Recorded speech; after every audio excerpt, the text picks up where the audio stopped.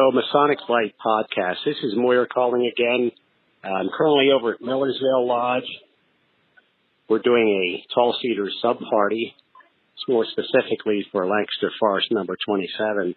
And Pete Ruggieri is in charge today. And so far, he's left once to get ties to tie the bags. And now he just came back with some more lettuce. Totally disorganized. You got people standing around here looking around. Typical. And then on top of that, Larry Morris comes in doing his weebles, wobble, but they don't fall down imitation, going left, right, groaning, moaning, whatever. He leaves early for an alleged doctor appointment. But anyway, we're having a good time. Hopefully next sub-party, Pete will have all the ingredients and won't hold up the production line. So I'll be calling back soon. I got something to harass Jack Harley about. Bye. You're listening to the Masonic Light Podcast. Starring Pete Ruggieri, Larry Maris, and Jason Lewis. This podcast is not endorsed by any Grand Lodge, and the ridiculous ramblings of the hosts are their own. So sit back and enjoy some Masonic conversation without pretension. And now, here's your hosts, Pete, Larry, and Jason. And Jack. Hey, that's me.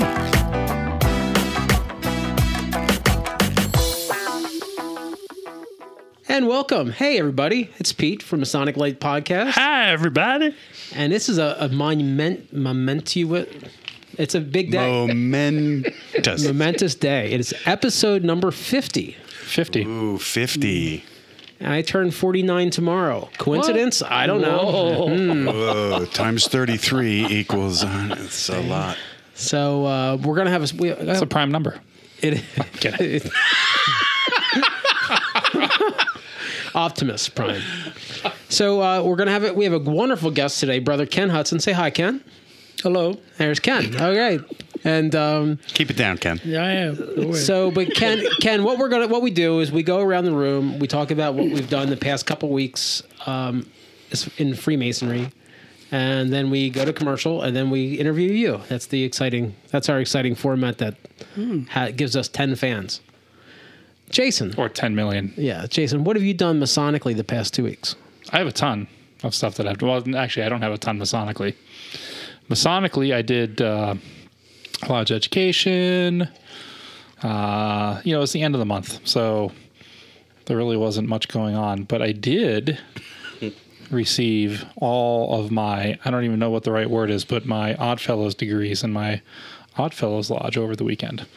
At what they call a rally, which you could argue is like a one-day class, but I think it was more like a Scottish Rite reunion type setting. Yeah, rally, that term kind of got it ruined by Did you have to turn your hat around? I have to turn my hat around. It was interesting. It was pretty... do you want me to expound or not? Oh, yeah. It can be a whole segment. We'll come back to it. All right. Okay. That's pretty much what I did, not fellas. All right. Ken, have you had anything going on Masonically in the past 2 weeks? Just a little. I guess the biggest thing I was doing was working on some of these new applicants that I'm trying to solicit into the lodge. That's going pretty well. And then getting my guy prepared for his first degree on this coming Wednesday. Are you a guide or just he's a friend of yours? I'm not sure. I'm going to show up and we'll see where they put me. That's always sounds like our lodge. He's got a pulse. Put him in a chair. I'm flexible. As Larry would say, Ken's on the petition committee. Yeah, nice. Jack, what have you had going on the past couple of weeks? Not too much. I did some candidate education. I went to our state of rehearsal the other night just to pop in as a worshipful has-been. I don't really have a role in rehearsals anymore other than to just remind them that they're doing it wrong, and that's not how they did it my year. Is that like role reversal? Yeah, it's great. It's awesome. You're completely meaningless now, and that's why there's appendant bodies, so you can go be meaningful again. But I did that, and I got... by the way, Nate Lane... Yes. The Broadway actor? Nicholas Lane. Nicholas Lane, Oh, okay. sorry, Nicholas Lane. He is worshipful master of Castle Island Virtual Lodge. I was going to get it. It's so slow. I'm older than you. Civil. And he did contact somebody in Italy who contacted me about my trip over there this upcoming week. And I sent a message to him, to the fellow in Italy, and I said, well, if it happens, then it'll happen. That'll be cool. If it doesn't happen, that's fine. At least it won't happen while I'm in Italy. So win-win, And he sent me back an email that said, oh, my brother, it will happen. So I don't know if it will or not, but by the time you hear this, it will have either happened or not. So Well, just don't wake up with a horse head in your bed. Yeah, if you walk, Oh, come on now. if you walk into a room and there's plastic on the floor, just back out. Oh, Hey, I'm Italian. I can make these jokes. Fratelli. Larry, Yeah, what have you had going on? we had our lodge meeting on last Tuesday, and Goose and Gridiron Thursday. Well attended again. How was lodge meeting? Oh, it was spectacular. Yes, yeah, it was a stated meeting. So Phenomenal. chicken pot pie night. Well, Larry, pretty well attended. Look at the mic, not at Pete. I am looking at the mic. My mouth is on the mic. What do you want me to do? Put it in my mouth? Like Oh, heavens, a Giggity. break. Oh, yes. Oh, geez. That was it. That was it. Quiet week. Oh, I will say one thing, though, about Freemasonry. Saturday morning at 7:30, I'm still in bed. I get this ping, and it's a message from Jack Aquilina, Brother Jack, worshipful Brother Jack in Victoria, Australia. I don't think he's a master yet. Does that make him? Wasn't No, worshipful? no, master? I didn't say master. Larry I said worships him, worshipful, so. worshipful brother. Oh. That's what they call each other. Okay, If worshipful brother. you've sat the chair. Yeah, no. Yeah. No. Yeah. No. Yeah. Really? Yeah. Yeah. Sorry. All right. Well, we'll talk about that another time. Anyway, because I don't think I'm wrong. But anyway, I get this text from him, and he says attaches a 81-page thesis that he wrote for presentation to the insert snoring noise. yeah for No, actually, I heard him. If you heard him, 81 read it, pages? He read the first section of it on which one? Virtual Lodge. Once he came, he was a guy- RJ's. Yeah. yeah. So I read through the whole thing for the weekend. I made that my task to do, and he wants me to comment back on it, which I will do in the next few days. But this paper was totally outstanding. Jack is a phenomenal writer, really fantastic. So anyway, I did that over the weekend. I look forward to your Cliff Notes. All right, He sent it to me too, so that'll be our book review. there you go. Yeah, We there can make a go. book review of that. Play the music. I Hey, read wait. the whole thing. I'm telling you, I was very, very impressed. 81 pages divided by 4. We got this. Is that a prime number? 9 times 9. I guess not. 2 of the pages were footnotes, so 79. That's a prime number. Optimus Prime. That was me. That was it. So I had some. Well, Tall Cedars was within the past 2 weeks. Yes, it was. Oh yeah. So I had junior senior night for Tall Cedars. 4 out of 5 of us were there. No Jason. Oh yeah, that's right. I did something that night. You had a life that night. And Jack's lovely wife Stephanie made the chocolates for the dinner, and my lovely wife Stephanie. They're different. I know we're from Pennsylvania, but they're different wives. We're a little farther east. Yeah, it's not Colorado or Utah. I'll edit that one. Okay. 9 minutes and 9 seconds. So that was fun. We had a hoagie sale out at Millersville Lodge. Larry popped in to help with that. That went okay. And tell you, I dropped 9 of them on the floor. I'm just glad I was out and about. I missed it. Surprise in every bar of soap. You know, on the non-joking side, I got a random phone call. A Masonic widow found my number in a Masonic newsletter, Tall Cedars newsletter, and sweet lady, 90 years old, and she's been really frustrated with the process of getting into the Masonic villages under fraternal care, not because of the Masonic villages causing any problems, but she's just not as on point as she used to be.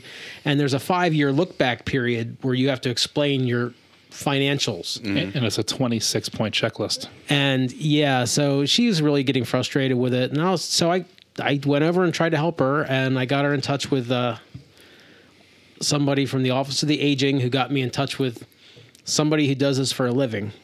So hopefully I can get Lodge 476's almoner to cover that service. So Larry, since I'm not a member of that lodge anymore, you and Jason are, make sure you guys find the checkbook for this lovely lady. What to pay for her?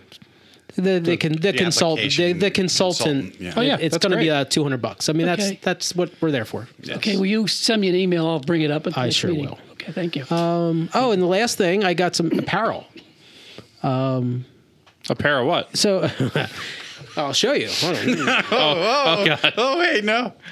Like, is there I like flowers? that. Yeah, That is yeah. pretty. That's nice. So That's a great pair. on our, you only saw one. So on our Masonic, I'll post a store on Facebook, but we have a store where you can buy Masonic light gear, and you can also buy stuff for Ubar Grotto and Lancaster Forest. MOVPER. MOUSE. If Sean's listening, and he does listen to the show, there you go, Sean. More on Sean later. All right, let's take a quick break. We'll come back. hey. What you got? I when you said that you had Tall Cedars, I remember why I wasn't there. I went to Robert Burns Lodge, not Robert Burns Night. Robert Burns Lodge in Harrisburg's 100 and something banquet, which is a kind of bastardized table lodge / banquet, but it was It's a a lot of. festive board. I don't even know if it was a festive board, but it was. Did they fest? There was tons of. Were you bored? There was easily 30, 40 dignitaries, and there was probably 200 and some people there. It was pretty intense. Do they have to introduce everyone? Quickly, they did it quickly. They introduced everybody from the York Rite. Please receive them. Introduced everybody from presiding officers of the Valley of Harrisburg. Please receive them. But there was no. Okay, It was quick. it's one of those things. Like I've been in the Masons 21 years. I'm in all these bodies. When I go out somewhere, everybody's a past something. Everybody's got a resume. So it's at a certain point where I'm a master Mason. I'll wave and I'm done. But it seems to be, they have 8 seats per table, and what it appears happens is that the past masters of Burns or the bigwigs of Burns will buy a whole table, and then they invite their groups. The last minute, I was invited to the director of works table. He probably had a cancellation, but it was a really good time. Robert Burns Lodge. Robert Burns Lodge, 464. Was Tom LeBar there? Tom LeBar? He's usually there. Yeah, he was not for some reason. He may have had another event. He probably got word of the speech he gave in Allentown. Well, the guest speaker was the Right Worshipful Junior Grand Warden, Larry A. Durr, and he actually did a really nice job. It was a wonderful event. It was really good. And it was free. I didn't have to pay. It's a random compliment, but everything I've seen Larry do since he's been in his position, I think he's done a good job. Larry was groomed for the position for a very long time, and he's doing a great job. Yeah. Yes. So let's take a quick break, and we'll come back and talk to Brother Ken Hudson of Lodge 43.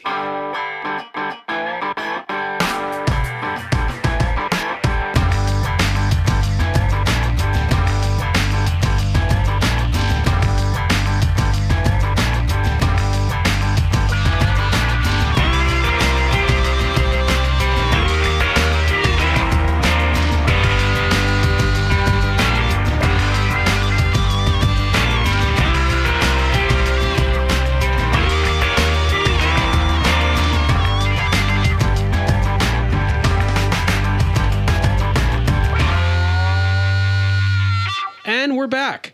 So we have our guest here today, Brother Ken Hudson from Lodge 43. Singular. Yes. Right. So one of the things I've been trying to bring to the show for a while, and I think Ken is the perfect opportunity. Color. Go ahead.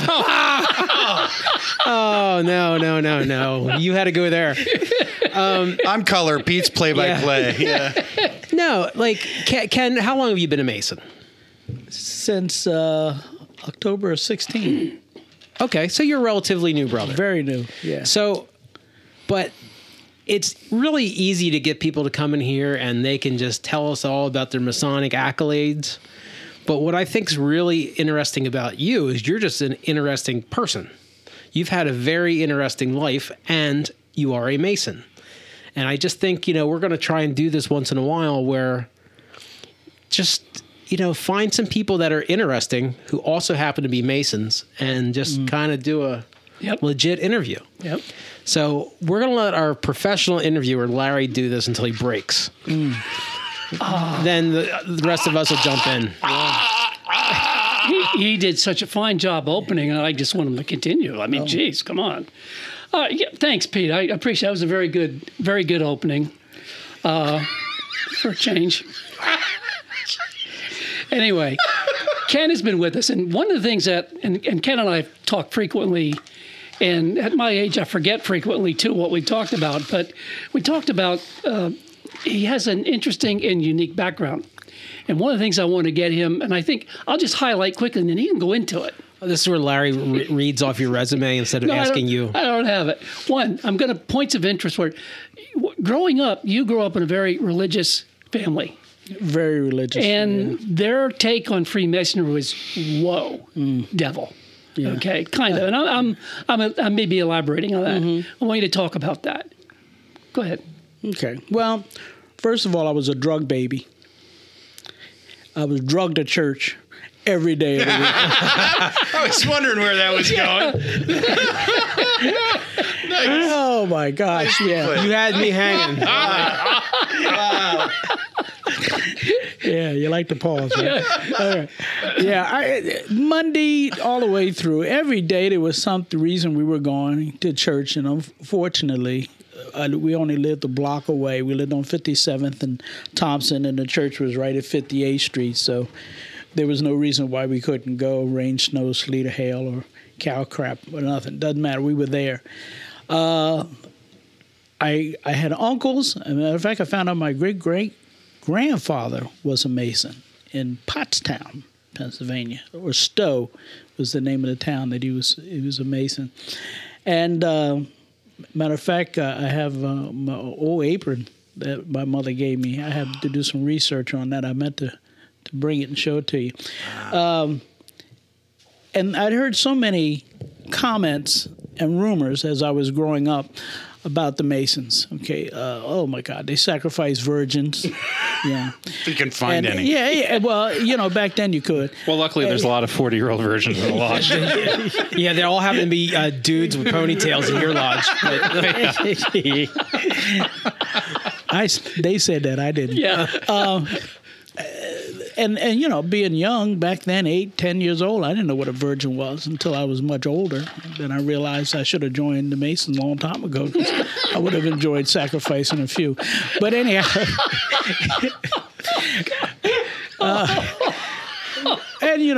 they You better edit that.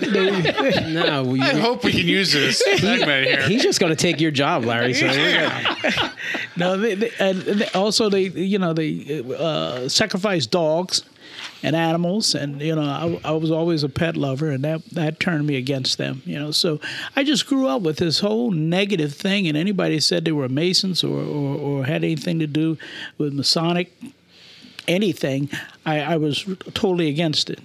Well, one of the things I always find interesting, too, is that kind of continued into your young adult life. You were an associate pastor of the Temple, was it Temple Ray here in Lancaster? Yeah, Ray's Temple. Which is a very big church.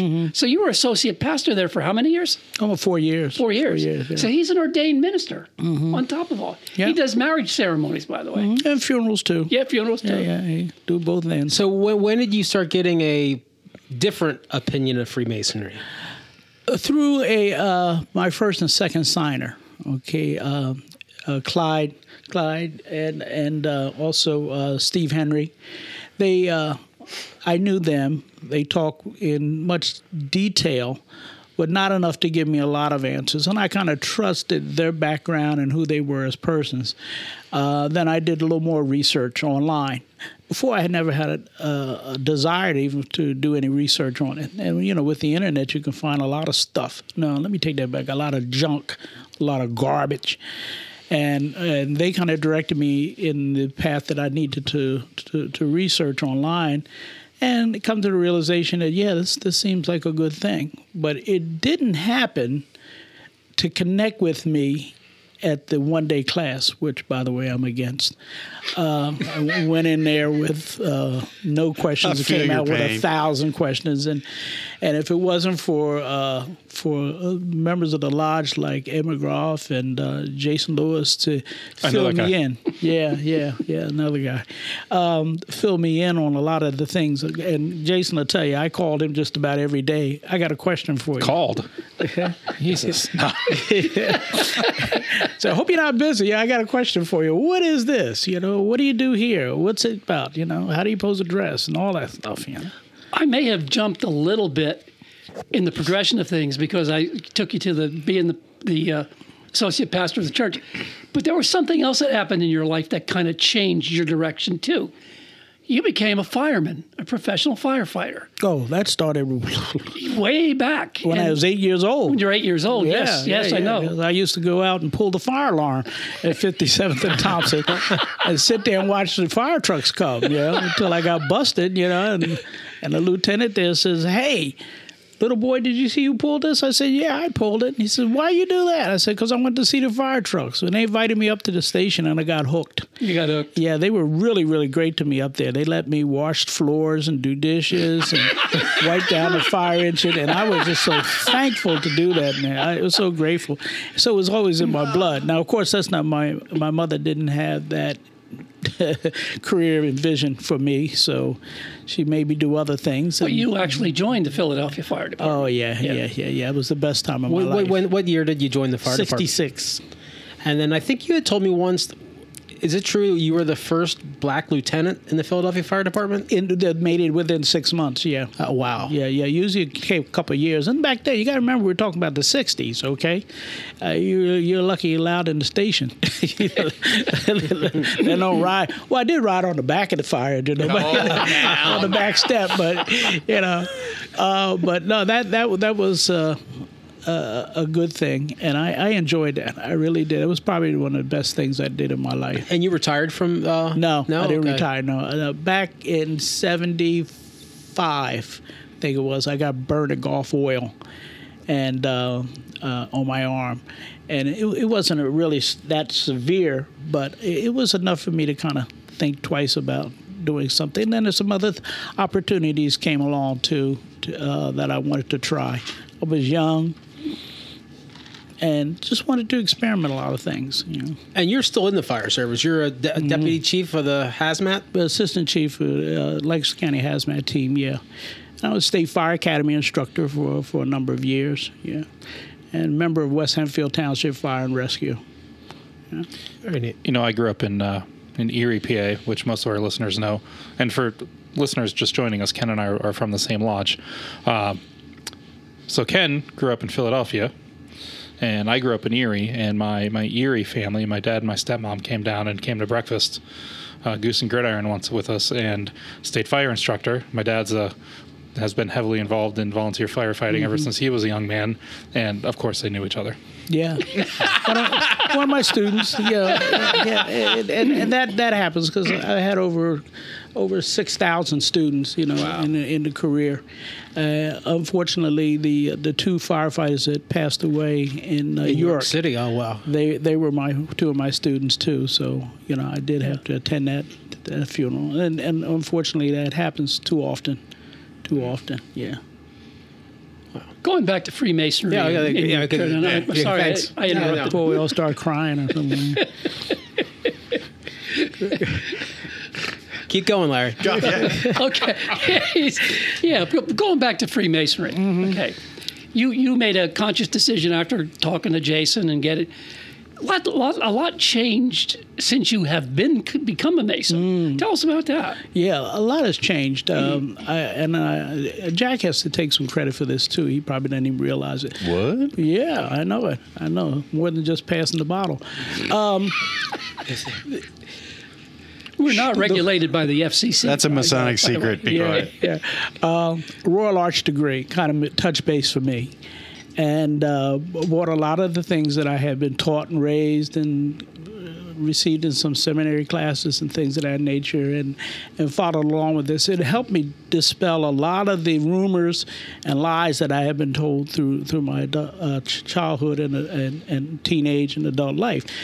And that made a difference. And then when I saw how this really could enhance my life, I got a little depressed by the fact that I wasted all these years not being a Mason. No, you were building up to it. Now I'm way over the hill. I can't build anymore.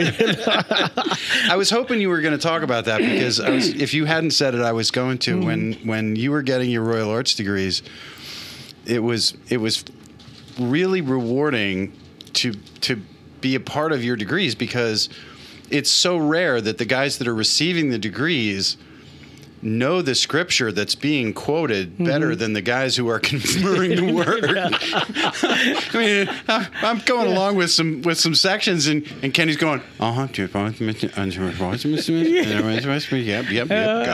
that, yep, I do. Yeah, well, that made a connection for me, okay, because if you're born and raised in the church and you've studied the Bible from Genesis to Revelations and all in between, then when you get into an organization that you've been told is completely opposite, and you find out they're not, two things: you can either jump into it with both feet and give it 1,000%, which I did, or you can get mad, which I did.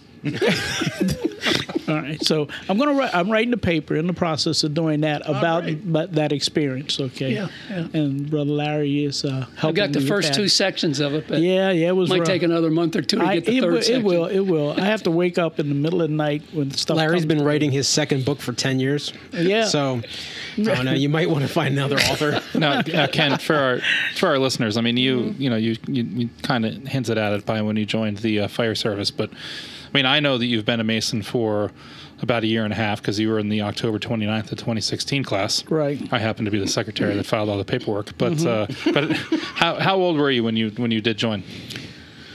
Well, wait a minute. You do the math. I'll be 69 in September. 67. Yeah, there you go. Sad Larry, minus 1.5. Awesome. I was told Well there done. was not going to be any math.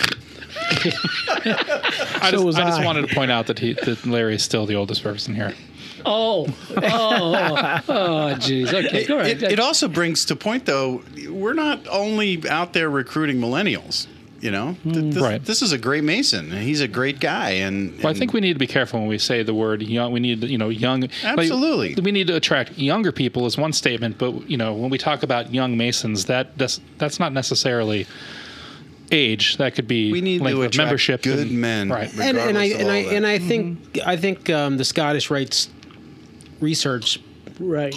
shows that if somebody like Ken joins in the 60s and the kids are all out of the house and he's got free time, There you go. you have an opportunity to get an active brother. Get him a tux. True. Well, that studies show that, Oh, I got one. the baby boomers and the Two of them. millennials have a nice overlapping of Yeah. morals. But I'll tell you, I mean, there are older people joining our lodge that are just as interested in the esoterics and the Yeah, deeper meanings absolutely. than we allude. Yeah. True. I think there are younger people joining our lodge for those reasons as well. Oh, of course, yeah. I think more than we think they are. But I mean, that's a challenge for the lodge itself because they have to meet all kinds of people coming through. Yes. One of the things that I notice, and one of the little struggles I'm dealing with, is finding people that don't have a how can I say this? A background that they've had little run-ins with the law. Okay, yeah. I don't know what you're talking about. A DUI here or some other kind of charge, and they may be good people, maybe good Well, men. but- you really should flesh that out a little bit because I don't know. Maybe your lodge is a little bit more strict than other lodges, but my lodges I've been in, some youthful indiscretions. When somebody's, we don't hold some of those things against them. That's pretty much been my case. When I was young and foolish, I was young and foolish. Yeah. So I mean, Ditto. Well, Ken, you said something, and if we need to edit this out, we can edit it. But you said something that really struck a chord with me a month or two back. We had had adult beverage at our normal after lodge meeting place. I wasn't responsible for that. And you were drinking your soda. Okay. But we were talking about. We talk about how we need, the masonry is diverse, and we want to attract diverse people. However, you can't grow up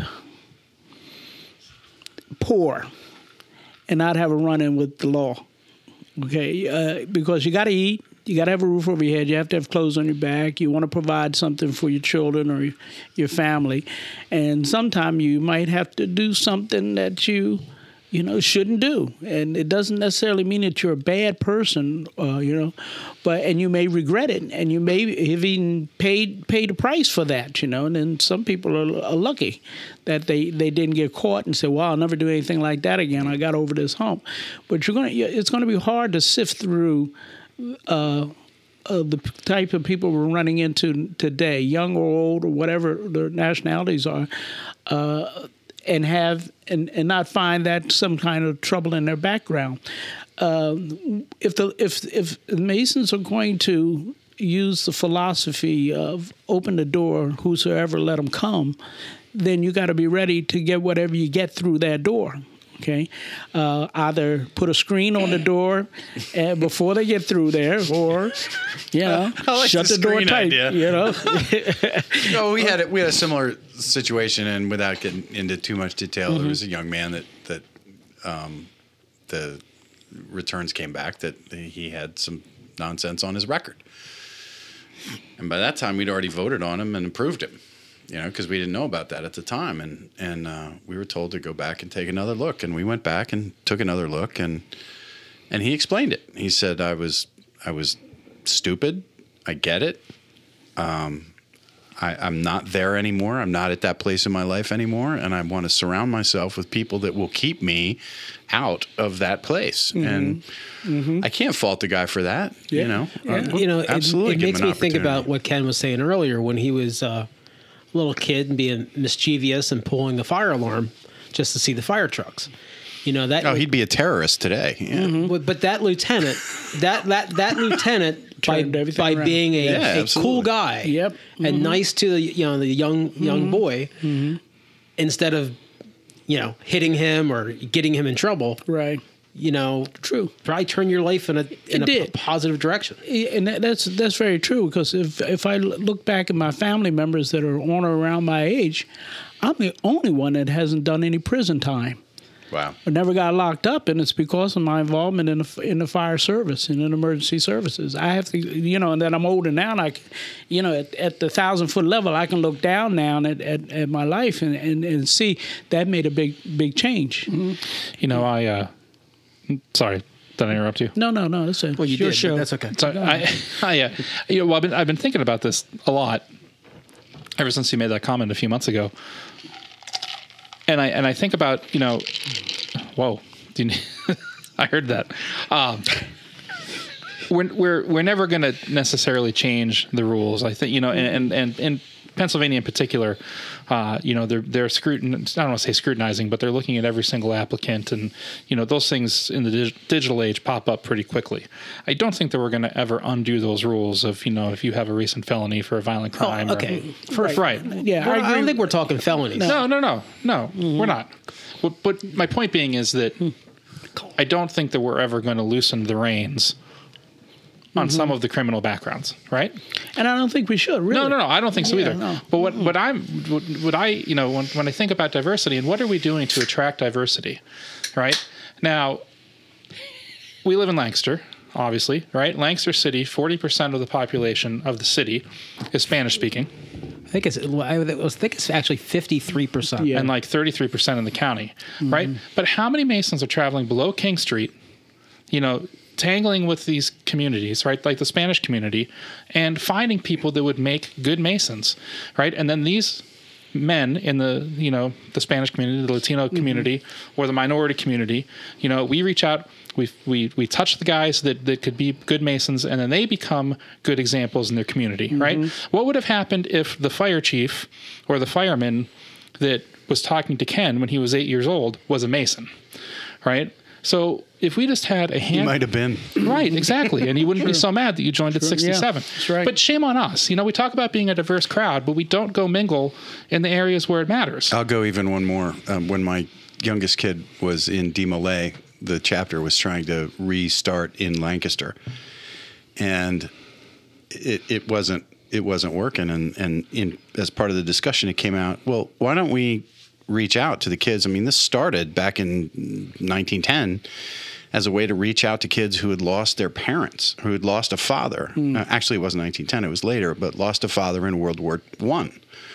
And give them a parent, a father figure to go to. Frank Land was watching all the disinfected youth, being hooligans on the street. Absolutely. So it came out, well, why don't we reach out to the disaffected youth of Lancaster? And you'd have thought that I had set off a stink bomb in church. I mean, it was just like not going to happen. We were not going to go out into the community and reach out to the kids that need it the most. Well, who are you going to send?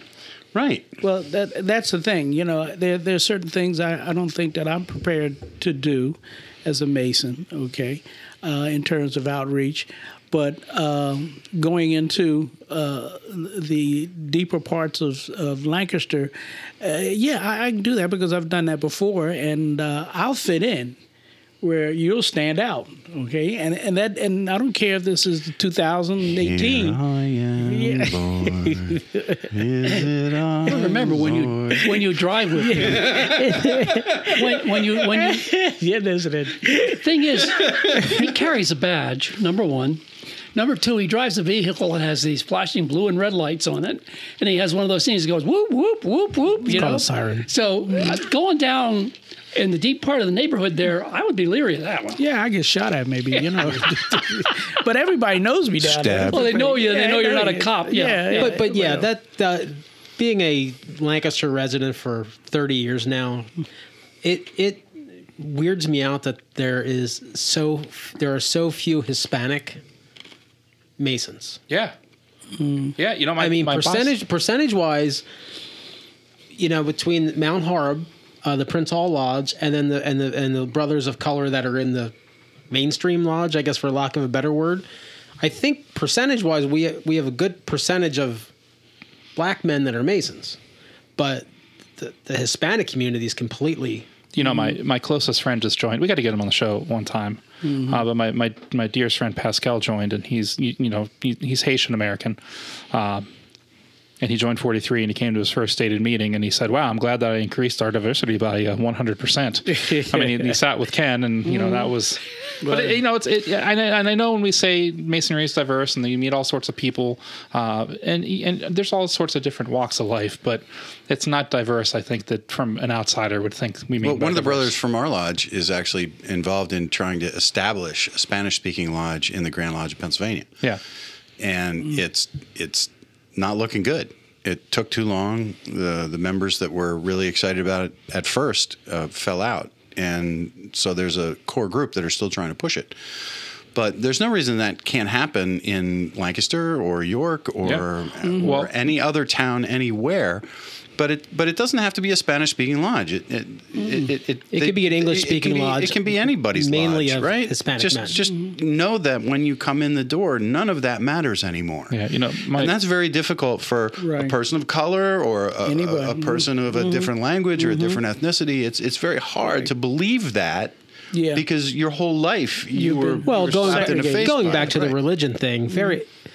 I'd say the vast majority of Hispanics have a Roman Catholic background, and some of them be different religions, but and the Catholic Church just traditionally was maybe not openly anti-Mason, strongly anti-Mason. Very well, very strong, like papal bulls. But that doesn't. But regardless, that doesn't change the fact that we could be going down into those communities and being helpful and volunteering. We absolutely could. And saying, "Oh, by the way, we're Masons." And, maybe we attract a couple. And Ken, something that I didn't know when I had first met you, and I'm going to throw this out there for all of Pennsylvania. And if you're a member of clergy, so like Matt Randolph, who was just on the Scottish Rite of the Northern Masonic Jurisdiction, if you join Blue Lodge, and you're, ordained, if you're a legit man of the cloth, they'll actually refund your initiation fees for you. And you don't have to. You can or cannot join the Scottish Rite after the fact, but they will actually pay you back for your initiation fees if you're a man of the cloth. So did not know that. I don't know that. I made sure You got to pay your yearly dues. after Matt was on the show. I printed out the paperwork for the Knights Templar Holy Land thing, and gave it to my wife's pastor. So my wife's pastor is he's a pastor of a Mennonite church, and they're a very liberal church, but he still doesn't know much about the Masons. And it's like, here's an opportunity. If we could send a man like that on this cool trip and have a positive experience in regards to the Freemasons, he could come back and tell, like, I got back from the Holy Lands and this was paid for. Aren't they devil worshippers? Well, no. Not in my experience. Yeah. All right, let's take a quick break. I wanted Jack to recite a piece or talk. I don't know if you want to say it verbatim, but there's a piece of the closing charge that I think would be really appropriate to egg the segment before break, where and I don't know it by heart, but we talk about, if we act a certain way, then the world will observe something or other. If we faithfully observe these duties, the world will observe. If we faithfully something these duties, the world will observe how Freemasons love one another in obedience to the will of God. Is that what you're looking for? I mean, yeah, I think that's a wonderful line, and we sometimes fail in that. We can call Larry Hudson and get him to recite it. Well, just to take out of the lodge the principles of Freemasonry that you've been taught within it. I mean, we just don't. I don't think we do enough taking it out into the streets. But hey, Moyer, call in this week and correct us. There you go. All right, we'll go to break.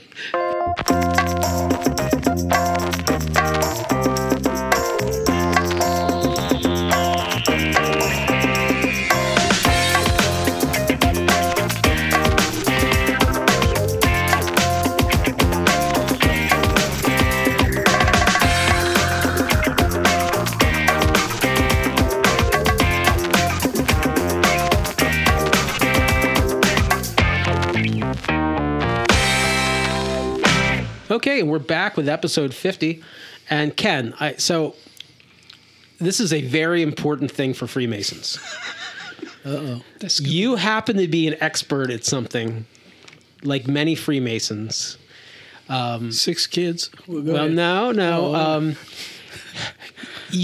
When we met you, you had a little bit of a weight problem. Oh, yeah. And sitting around the table here, there's nobody in a weight. I think Jack might be a 38 under. Exactly. Yeah, like a 44 over, but it's a 38 under. So you had the full big deal gastric bypass surgery. Yes, indeed. So tell our listeners about that, because I just think it's fascinating. Oh, and I think we have an opportunity. There's a lot of guys that would never ask, and we're a weird place to get medical advice. But this is not to be considered medical advice. See your physician for your own personal medical treatment. But we just have a lot of brothers like myself Facebook, that are I'll heavy. Well, first of all, it's my wife's fault. When I met her 30-some years ago, she is an excellent cook. And having 6 kids around the house, she cooked big meals. She'll tell you that she told me not to eat 4 and 5 helpings of everything. Well, I told her to stop cooking. That didn't work. So I gained a lot of weight. And I was up to 255 pounds. And I had diabetes, high blood pressure, cholesterol, sleep apnea, and probably some other stuff doctors didn't know about. Okay, and stage 3 kidney disease. Okay, and that a lot of it happened because of the medicines you're taking for all the other stuff. So one of the brothers, Steve Henry, had bypass surgery, and him and I are so close, that we talked about that, and then I talked to Larry Hudson, who had it, and about 16 other people, and you're surprised how many people have had the gastric bypass. And I convinced myself to do that. It's a long process. You just don't walk in and say, hey, do this. You got to go through psychological and physical evaluation, got to be passed off on several different doctors. And once you go through that process, which takes every bit of 4 to 6 months, I had it. The operation is very, very simple. They just disconnect your stomach. That's all. They'll reconnect it. Do that. And then the hardest adjustment is getting used to not being able to eat a whole lot. Okay? I can eat about a cereal bowl full of food, and that's about it. I'm stuffed for the whole day. But my diabetes went away. The next day, it went away. The high blood pressure went away. The cholesterol problem went away. Okay? That was worth the operation. How many pounds have you lost so far? Oh God, almost 65. Yeah. And I just had it at the end And of Ken, how tall are you? 5'9", 5'8"? 5'6.5". Okay. Yeah. Don't So I forget mean, that was half. 255 pounds Oh, yeah. on your frame. Oh my gosh. Was more significant than Yeah. my. Well, my girth. My 265 pounds. He's still taller than Jack Aquilina. But the problem was it did damage to my knees. Okay, I had to have both knees replaced prior to from the just surgery. being heavy. Just being so heavy and being active and running around, jumping in, and being in the fire service and all, So really, I wish I would have been able to get the surgery, say maybe 10, 15 years ago. Because your eating habits change. Believe me. See, we could do that. We could have a bonus, like we do surgery and you get your Master Mason's degree in one day. all that. Yeah. Well, one of the things That's a new one-day class. One of the things Ken didn't say. Bariatric degree. One of the things Ken didn't say was his wife is a phenomenal cook and he gained a lot of weight. She didn't. Yeah, She didn't gain any weight whatsoever. Let me tell you. Ken is married I to would a never believe that your wife had 6 kids. Yeah. She's a Yeah, thin, well, beautiful lady. very beautiful woman. When I met her, she Absolutely. weighed 106 pounds, okay? And I'm not going to tell you how much she weighs now, but it ain't 106, okay? She But she's works hard. thin. She works hard at that. She weighs 107 pounds. Yeah. I'm not putting her... She hears this show, she's going to whoop you. You like know she would will, me. because she listens to it too, And you're going to be yelling, hurt me, hurt me. Yeah. I might have to have a place to live. Yeah. But no, it was the best decision I made, really. It really was. I'm struggling with it because I see things I want to eat and I can't eat it. Okay, your taste buds change. Yeah, a lot. This is a real question. How hard is it to do masonry and not eat everything that you want to eat? I mean, seriously, because, I've put on, I was a big guy when I joined, and I'm a bigger guy now. Close the lodge, go eat pie. I mean, it's seriously, like, we eat a ton and we eat shitty. Do, right. You want to tell them about last Tuesday night? Kid. Our lodge had chicken pot pie night. Mm-hmm. Jason and Zoe show up for chicken pot pie. Zoe's 7. Mm-hmm. Yeah. And she ate how many plates? Well, she had a kid-sized plate, and then she had 5 more scoops. And she's a little thing. Yeah.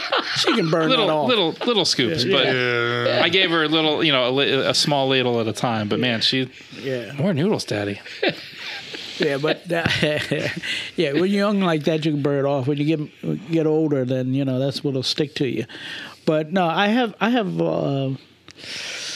I waste a lot of money. Let's put it that way, because I do support the lodge and their meals and things. I still buy the tickets and still go to sub sales and things like that. And I support it because I know what the lodge does with the money. Okay, and I can give it to you directly, or I can take a little sandwich Make you home work or for something it. like that. Yeah, that's it. Yeah, make you suffer through the meal. Got to give it to our current Orshel master in 43 and our previous master in 43. I mean, both those guys are, long distance runners. Mm-hmm. TJ just did a 50 mile trail run down in Clifton, Virginia, down by our boys in Masonic Roundtable. But they're doing the relay just for did life. something too, They're trying. And he just did the Philly 15K followed by a 5K, and but they're trying to loop in some of that healthier living into the lodge and. Now, in 3 or 4 years, when I go in, it'll all be undone. But I did walk up the steps this morning to get a bowl of cereal. If that counts. Well, for anything. Jason, I saw a thing on the news the other day that there's a thing in churches, and I think it started out with men. It might be more than just men now, but the guys getting together on Saturday mornings outside of the church, and they're doing almost like military type calisthenics and exercises and running around. If you could get Ken and those guys to do a Masonic fitness thing on a Saturday. We talk about small groups, and that's what's keeping the big churches busy, are those small groups. They get you get a 6,000 member church, but you get together with 25 guys. I've been toying around with this idea. Like, we have Goose and Gridiron, but I've been toying around with this idea of a coffee get together, like earlier. Not on Thursdays, but a different day, whether it be an early Saturday morning or maybe a weekday that guys can get coffee together. But there's nothing stopping us from getting together. How about the trowel and the treadmill? There you go. What? But listen, our lodge is about what, 4 blocks away from Central Market, right? So for those of you that aren't from Lancaster, we have the oldest running market, and there's a couple coffee shops in there, and we could park at Lodge, walk down to Central Market, get a cup of coffee. That's too far. And walk back. That far. What are you talking about? That's something It's too far. You never make it. No. The fellowship committee. There's bears walking. Hey, I had you walking for what is it? Roots and Blues. You were I all walked. over Yeah, Lancaster. I walked probably a good half a mile. So that day. I walked more than that. So- that was brutal. So, Jason, that'll bring us back to a whole. We could go on for hours. I started writing something I was going to hopefully submit something to the Scottish Rite, but But you didn't get accepted yet? no idea. They still haven't got me in the academy, so they're not getting my creativity.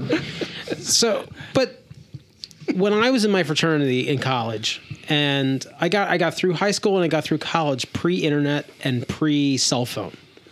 So on Sundays or Thursday nights or whatever night, we would get together because we wanted to catch up with each other, and we download all the information of all the cool stories that we missed. And even up until I was 28, we would get together at the bar, my buddies and I, and we talk about what we did all the past week.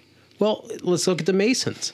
They used to meet once a month. These guys would get together and they'd all catch up on everything that happened. Well, now I saw Jack took a picture of his cereal this morning. I know what he had for breakfast. I know your daughter's got a cold. I know everybody's business because of Facebook.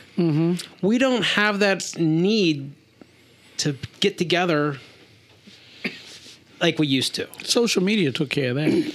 Yeah, so I don't have to leave the house to figure out. know anything. It goes to what we talked about last episode, right? We're on the cusp of becoming whatever it is that we're going to be next. Right. But that thing that we once we're not that anymore. Yeah. No, but I think it manifests itself in different ways. I think the example of a Goose and Gridiron is a socialization, networking of individuals who all have Facebook. That's how we communicate to them. And we get together, and the socialization and being with the other guys is a lot of fun. And Right, without a format. Without a format. Right, and that's where Grotto Lord, should was anybody nice. should anybody make an announcement at that meeting, it'd still kill you. Well, listen, if there's any bros out there that want to get coffee early on a Saturday morning, Yes. park at Lodge. We'll walk down to Central Market, and then we'll walk back. I'll meet you at Market. Well, no, that's defeating the purpose. And we're going to call it Coffee and Cankles. Hopefully we can make the cankles go away. Yeah. Invite Bill Clinton. You're going to walk there and you're going to get a triple soy sugar cocoa with No sugar. You're going to get a 600 calorie drink. Park at the train station and walk to the I have a better market. idea. Why That don't we would do meet it. at Mean Cup and then get Byler's Donuts? You're missing the donut. He's missing the whole. Yeah, never mind. But there is Mean Cup and Market. That's the idea. That's true. In any event. So let's take a break. We'll go to hear from Seth Anthony And the news. and come back with Jack's news. You're about to enter Corpora Obscura. the realm of weird fraternal organization. Leave your Freemasonry behind. Prepare to meet druids, caliphs, and wild creatures. Knock thrice. And enter at your own risk.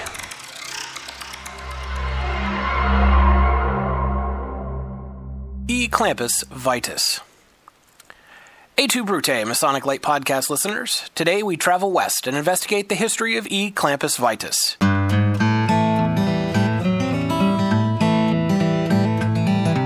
Known today as the Ancient and Honorable Order of E. Clampus Vitus, shortened to ECV, the group is dedicated to the study and preservation of the heritage of the American West, especially the history of the Mother Lode and the gold mining regions.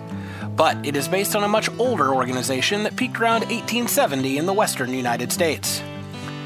The organization's name is in Dog Latin and has no known meaning.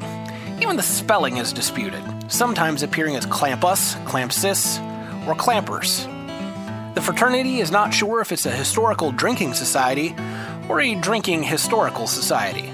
Certainly, it's right up Pete's alley either way. The early history of the organization is unclear. Historian Lois Rather suggests that the order originally came from the southern states before being carried to California during the gold rush. The Sons of Malta, a fraternal society given to pranks and parody initiation rites, has been cited as an influence, even though the Sons of Malta do not seem to have existed until 1854. Though the ECV may have inspired the Sons of Malta, as there were many disappointed by the California gold rush who returned east.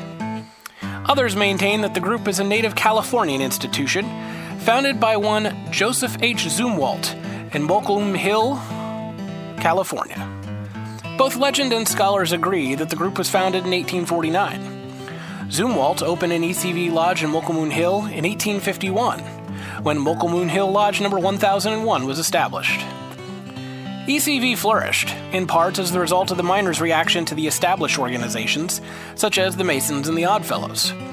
Those groups had come to the mining country prior to ECV, and when ECV appeared, the older, more established groups looked down upon the more rowdy nature of Eclampus Vitus.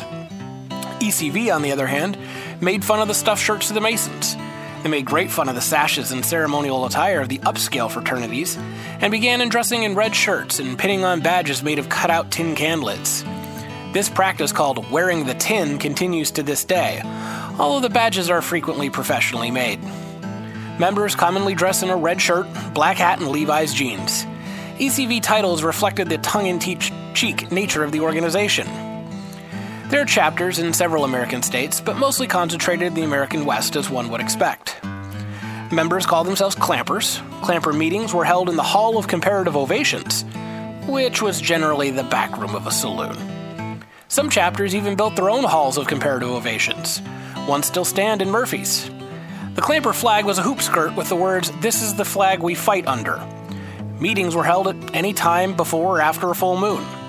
New members were called poor blind candidates. They were required to present a poke of gold dust, although the value of the poke was left to the discretion of the Brotherhood, and was frequently waived entirely if the prospective member could not afford it. A second-era version of the organization was formed in 1930 by attorney Carl Irving Wheat. The new incarnation of ECV is more serious than its predecessor, as a historical society as well as mirth-making club. ECV historical plaques are found on many buildings around California. In 1991, there were 50,000 Clampers in 62 lodges. Want to learn more about America's fraternal history? Visit the J.H. Rathbone Museum in person in Lafayette, Indiana, or online at jhrathbonemuseum.org. And be sure to like us on Facebook.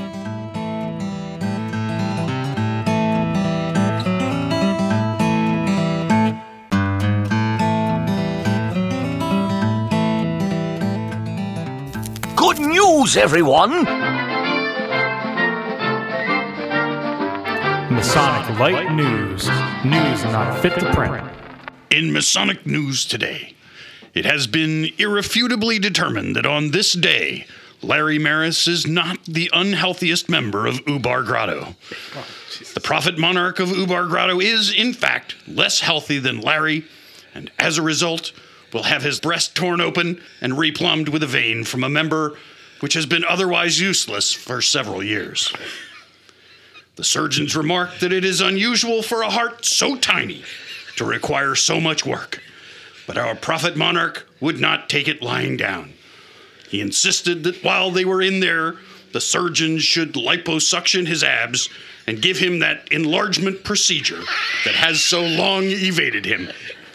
Be well, prophet, and follow freaking instructions. And that's the Masonic news. So mote it was. Oh, Amen. poor Spooner. Oh, wow. Get well, Sean. We're with you, brother. Be well. Okay, well, soon. All righty. We need another meeting like last month. I'm running this one.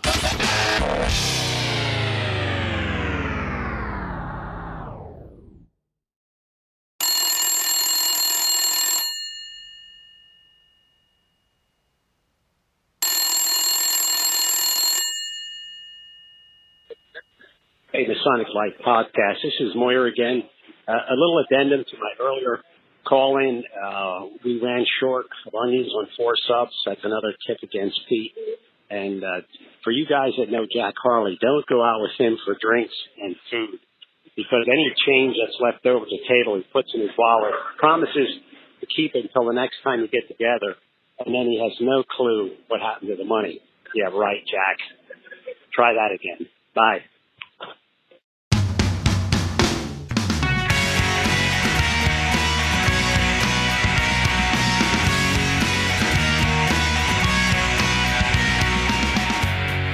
And we're back. So we're going to close up episode 50 here. It's our 2-year anniversary too. We didn't even make a big to do about it. Well, wait, is it 2 years? Yeah. Really? We thought we'd celebrate it on episode 52. I mean, I can be late. 26, 52. Even though this is the actual literal times the square root of the hypotenuse. We talked about this prime number. We talked about this 2 weeks ago.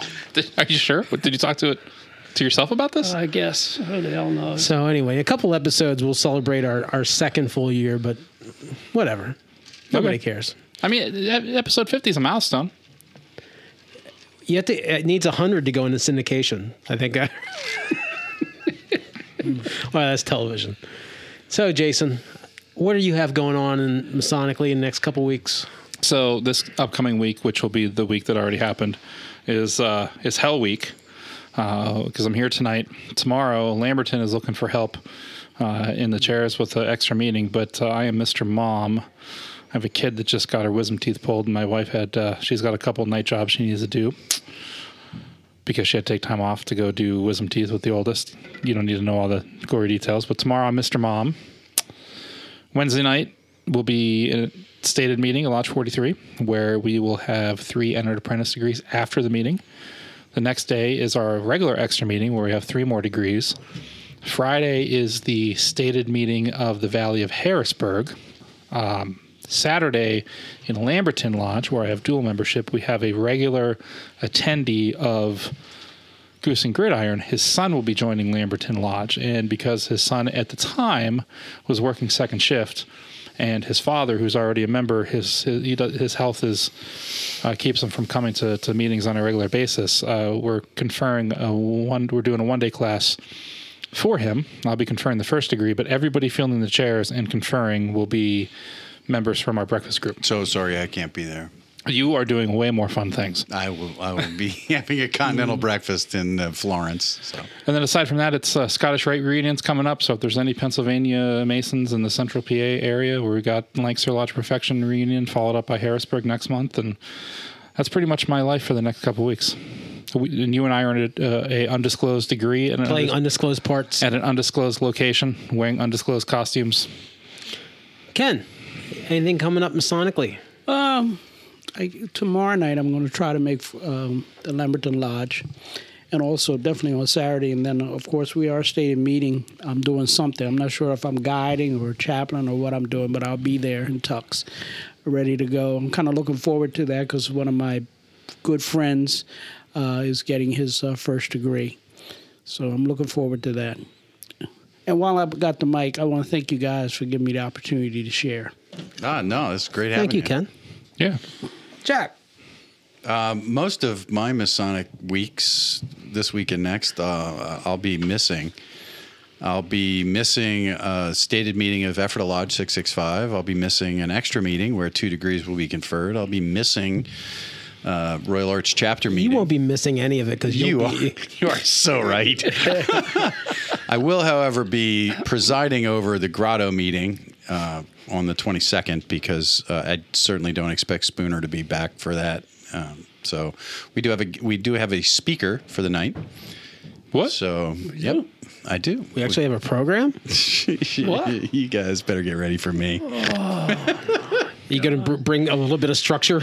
I don't know. We'll see. I don't know. There's enough unstructure that I. Speaker's going to speak about game fishing in Pennsylvania. No, actually, I'll give it away. Chris Embardino is going to talk about club fitting and buying the right equipment for golfs. So it being Masters season, that just ended. So the guys are getting ready to go out. We're going to a couple of us are going to play around before the Grotto meeting. Yeah, I need to start learning how to golf. Well, I noticed 3 sets of clubs in the Ephrata basement. Yeah, 2 of them are left-handed, so good luck with that. I mean, it doesn't matter, honestly. Hey, Larry, what do you have anything going on? Wait. Go back to Jack. Go back to Jack. Oh, you're not done. No, Jack's not done yet. You talk about your in-gathering. I know it's not until August, but you should talk about your in-gathering. Oh, there will be an AMD, Allied Masonic Degrees, in-gathering. It'll be Central Pennsylvania's first in-gathering, and we are meeting at Ephrata Lodge. The tickets are limited, so if you're interested, please look on the Facebook page for Junto Council AMD. We can post put it on our Masonic Light podcast. All right, put it yeah, there. refer to our whatever this is, a Masonic Light page on Facebook, and we'll have a link to it there. But it'll be a couple of speakers in the morning that is open to the public, and then a lunch, and then in the afternoon it closes to a closed AMD meeting where they'll be conferring a couple of the degrees that are under the jurisdiction of the Allied Masonic Degrees of North America. So should be an interesting event. It's the first one that we've done, so we're giving it a good shot, and we'll see how it goes. I got something I wanted to mention. I totally forgot. Sorry, you're rolling your eyes. Hey, talking about news, which we heard a little bit ago. So we did the news article last week, and about brother, what was his French brother that was a police officer. Yeah. So it turns out that he was. Arnaud.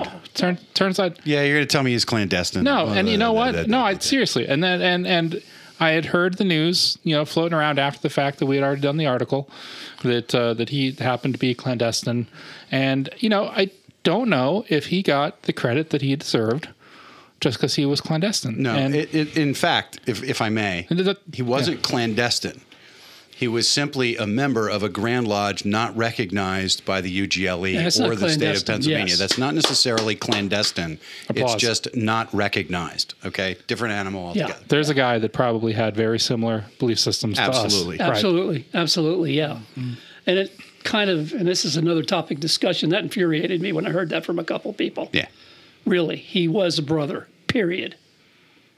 Just couldn't visit lodge No, with him. couldn't. You could have coffee and But cankles with on him. the other hand, you could clandestinely visit, no one would ever know. You could have pie. Just don't Yeah. talk about it on the podcast. That's right. Larry, Yes. do you have anything happening in the next 2 weeks? Goose and Gridiron Thursday, the 3 degrees on Saturday, 14th, which is the Goose and Gridiron degree team. So, no. Quiet. My week is horrible coming up. You're out of town. Yeah. Friday, Saturday, and Sunday, I'll be in Gettysburg for the Pennsylvania Grotto Association. Represent. I come back on Sunday, and I be at a practice for Scottish Rite. And then Monday night, let me see here. Monday night, we have a practice for Tall Cedars degree. Yes, that's right. Then Tuesday night, we actually have the degree for The 17th, yep. for the Scottish Rite. Council on Wednesday. And if I go, and I'm not going to go, ESGA, Empire State Grotto Association, I'm not going to that.